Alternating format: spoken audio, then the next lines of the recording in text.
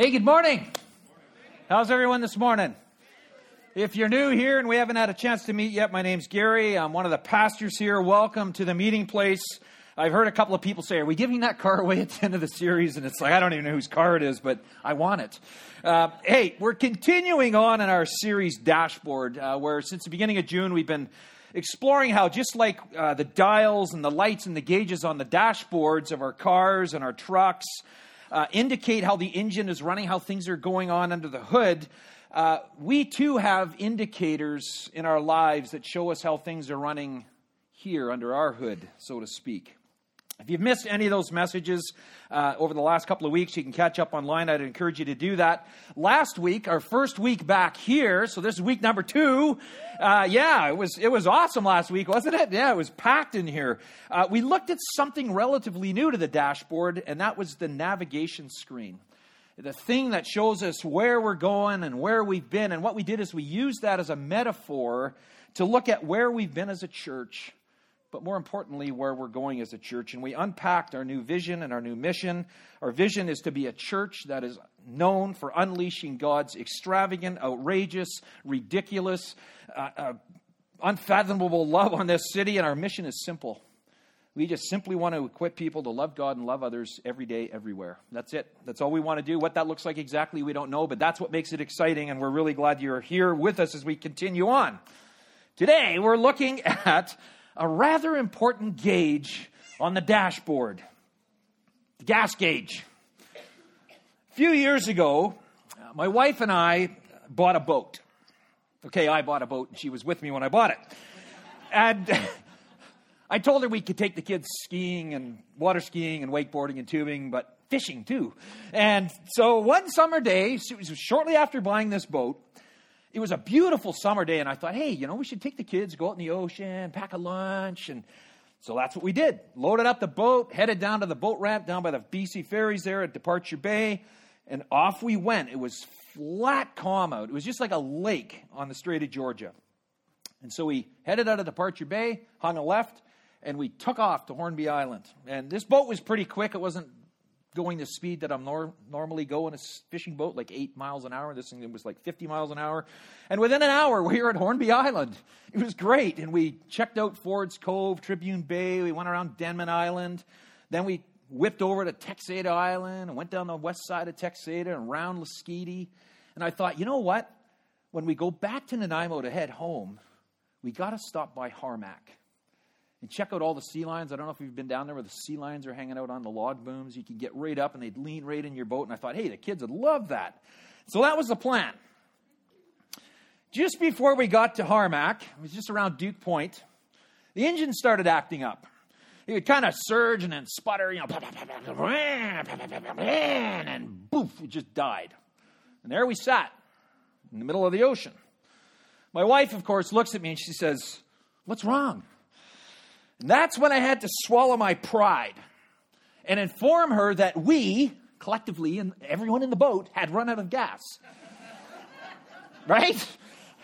Now, in my defense, the gas gauge in the boat was bouncing back and forth every time we went over a wave. It would go empty, full, empty, full. So I just kind of split it down the middle and figured, we got half a tank. We ran out of gas. And it didn't matter how we got there. We were stuck in the middle of the ocean. And I'm sure some of you, as I share that story, can think of a story of your own where you ran out of gas or the vehicle you were in ran out of gas. And regardless if it was because of a faulty gauge or if it was just because you were ignoring the signs, that little gas light that comes on? It says you got like 20 kilometers left and you should have stopped at the gas station. That's 20 kilometers that way. In a similar way, when we finally run out of gas and we find ourselves at the end of the road, at the side of the road, a lot of times, the same thing happens in our personal lives. We just run out of gas. And it's because our hearts are much like a gas tank. And when our hearts are full, we can accomplish a lot. We can cover a lot of ground.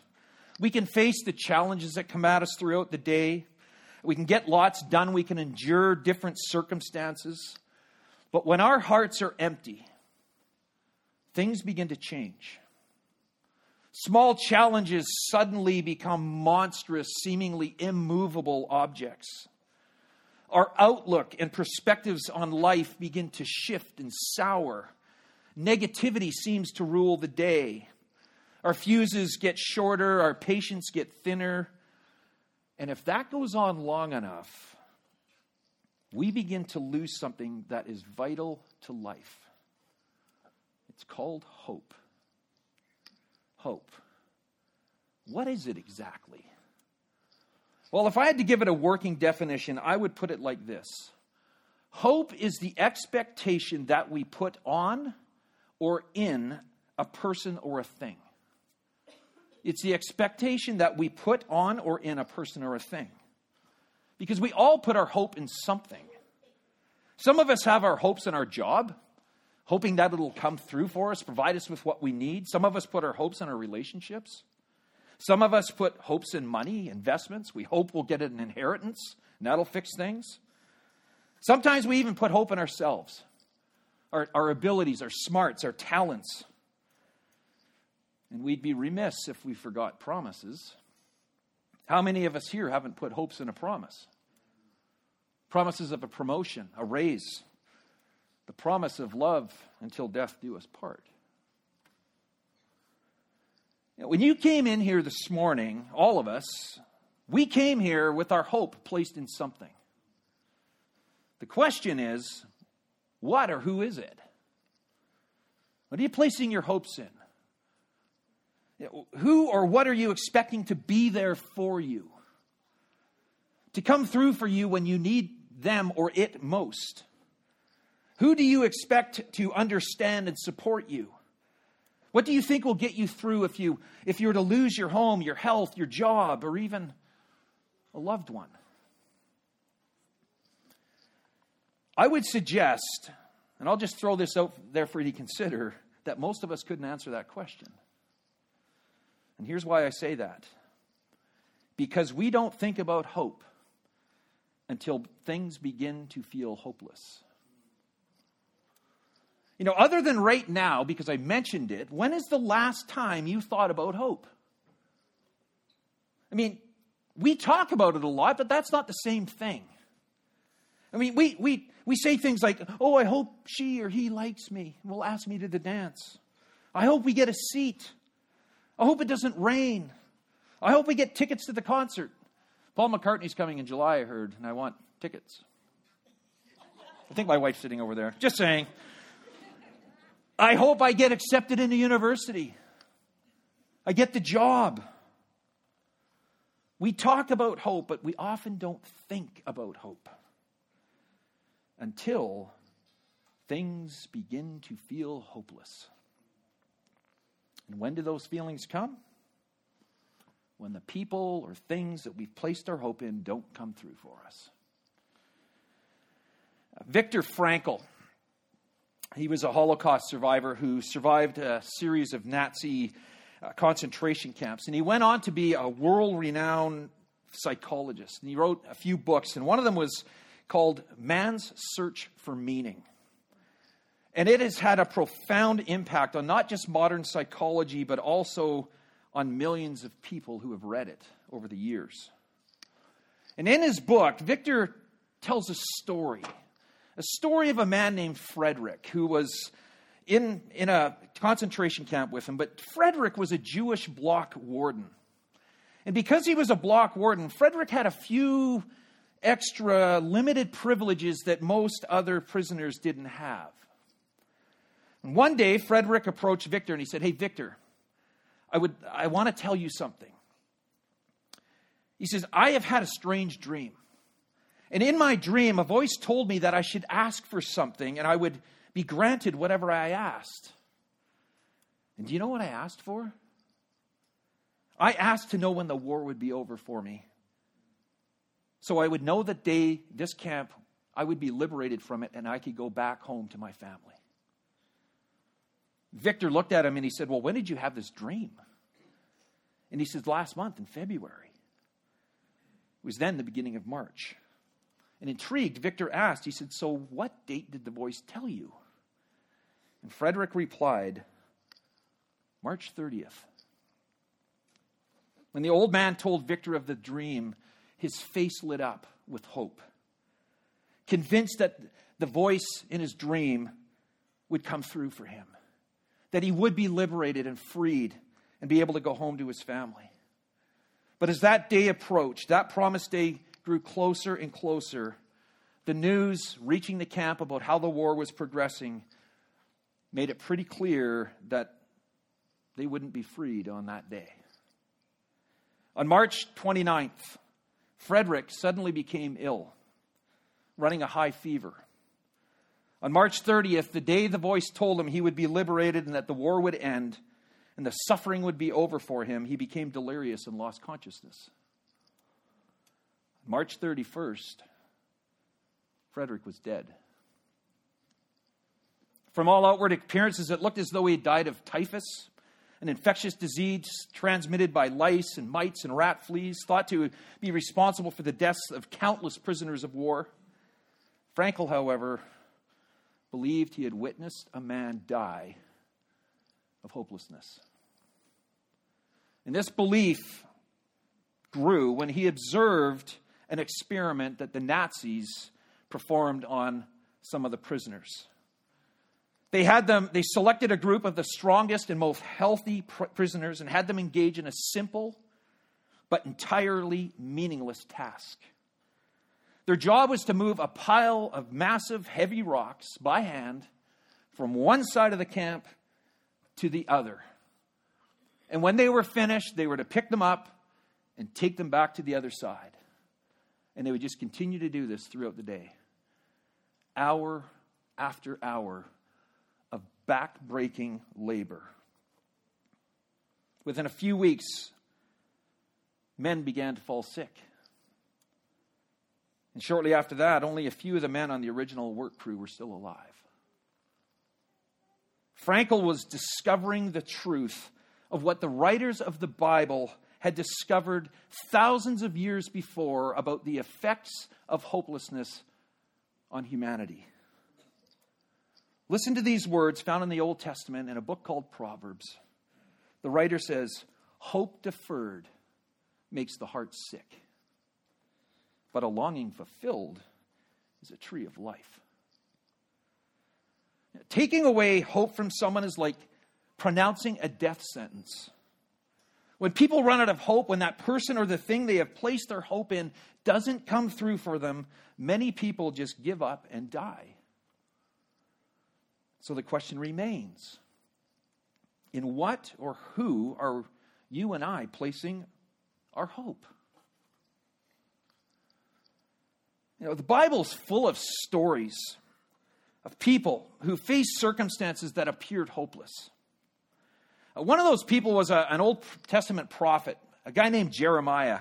Now, a prophet was simply a spokesperson for God. God would give them some words to say. Sometimes they were popular. Sometimes they weren't so popular. But they would go and they would just say, hey, this is what God's told me. And they would share that. And out of all the prophets that are written about in the Bible, Jeremiah's life as a prophet was probably the most difficult. He preached for 40 years. Think about that, 40 years without one person responding positively to his message. Not one. He was persecuted by his own fellow countrymen at every turn. He was laughed at, he was ostracized, ignored, beaten, and at one point thrown in a pit, left to die. And if that wasn't bad enough, on top of all of that, Jeremiah witnessed firsthand as the Babylonian army, the most fiercest, brutal army of the time, came and laid siege to his home city of Jerusalem. And as they did it, they killed most of the people that lived there. And after the bloodbath was over, Jeremiah walked through what was left of the place he called home. All through the carnage and the wreckage. And then as he reflected back on that day, he wrote down his feelings, what was running through his mind as he made his way through the streets of rubble and stepping over bodies of the people he once knew. And all those thoughts and feelings that he wrote down are now found in the Bible, in the Old Testament, in a book called Lamentations. so named and aptly named because Lamentations means to weep. And that's exactly what he was doing. Here's some of what he wrote. He said, I cry out. My splendor's gone. Everything I had hoped from the Lord is lost. The thought of my suffering and homelessness is bitter beyond words. I will never forget this awful time as I grieve over my loss. Have you ever felt that way? Have you ever asked God for something that you wanted desperately? Or something that you wanted to change, and you didn't get what you asked for, or things didn't change? Man, I know I have several times. You know what I've discovered? That when that happens, when I ask God for something that I truly desire, a good thing, like, can I just get this, or could you make this happen? And it doesn't. I get disillusioned. I get confused. Sometimes I even get angry. And then what I do is I start complaining. And I let God know exactly how I'm feeling. You read the verses that come before the verses we just read. That's Jeremiah getting up in God's face, letting him know exactly how he's feeling, how upset he is, how angry, how disappointed, how disillusioned. Because life wasn't rolling out the way he thought it should. And you've been there. We've all been there. You survey the wreckage of your life, the decisions you've made, the things that have happened or not happened, and you think, this is not the way I pictured it going. And slowly what happens is hope begins to drain away. And so the question is, now what? What do you do with that? Listen to these words of Jeremiah. Despite the circumstances he finds himself in, walking through the carnage of this ruined city, in the face of all that destruction, he writes this, yet I still dare to hope. Yet I still dare to hope. What beautiful words, those three words, dare to hope. And maybe you're here this morning and those are the three words you need to hear the most. That in spite of your circumstances, whatever you're facing at the moment, whatever's pressing in on you, whatever's weighing you down, whatever's draining your hope, as you walk through the rubble, maybe it's possible you can dare to hope. And I hope that's true. And here's how we do this. Jeremiah writes, he says, yet I dare to hope when I remember this. What does he remember? That the faithful love of the Lord never ends. His mercies never cease. Great is his faithfulness. His mercies begin afresh every morning. I say to myself, the Lord is my inheritance. Therefore, I will, and don't miss this last part, hope in him. You see, it's interesting that the land Jeremiah is walking through, the land that Jerusalem was built on, was on a piece of land called the Promised Land. So named because God promised it to his people as an inheritance.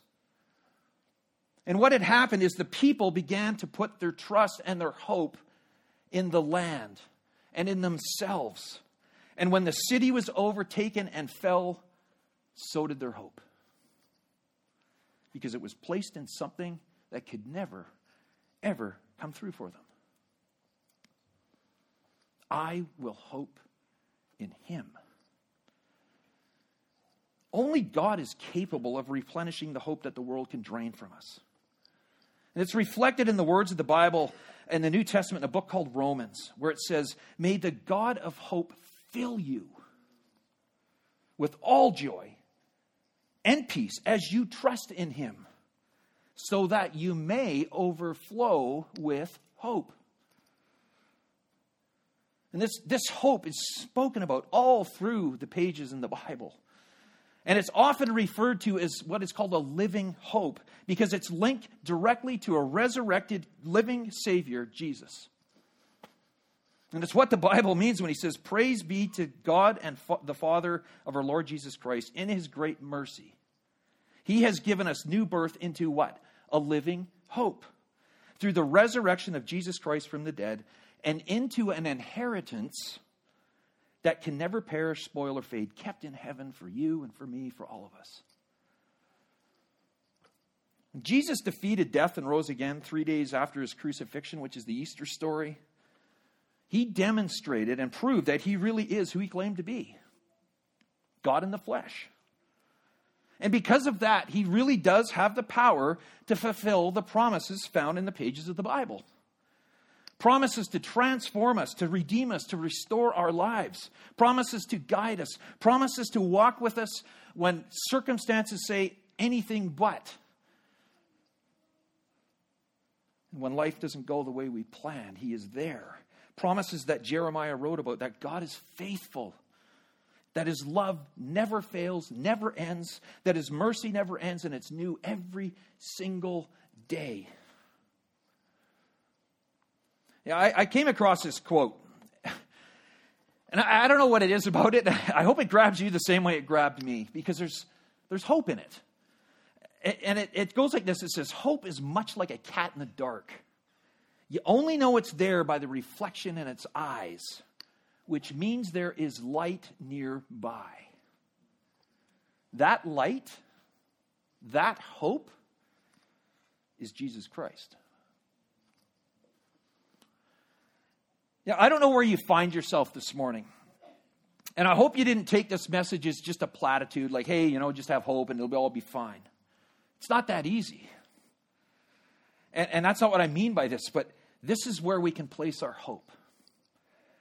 And so wherever you find yourself this morning, if you're facing a situation that just, you can't see the end of the tunnel, it just seems bleak and endless, you see no way out, I want you to be encouraged. Encouraged that the creator of the universe, the same God that created you, dreamt you up, brought you into existence, loves you more than you could ever even begin to imagine. And he is there with you.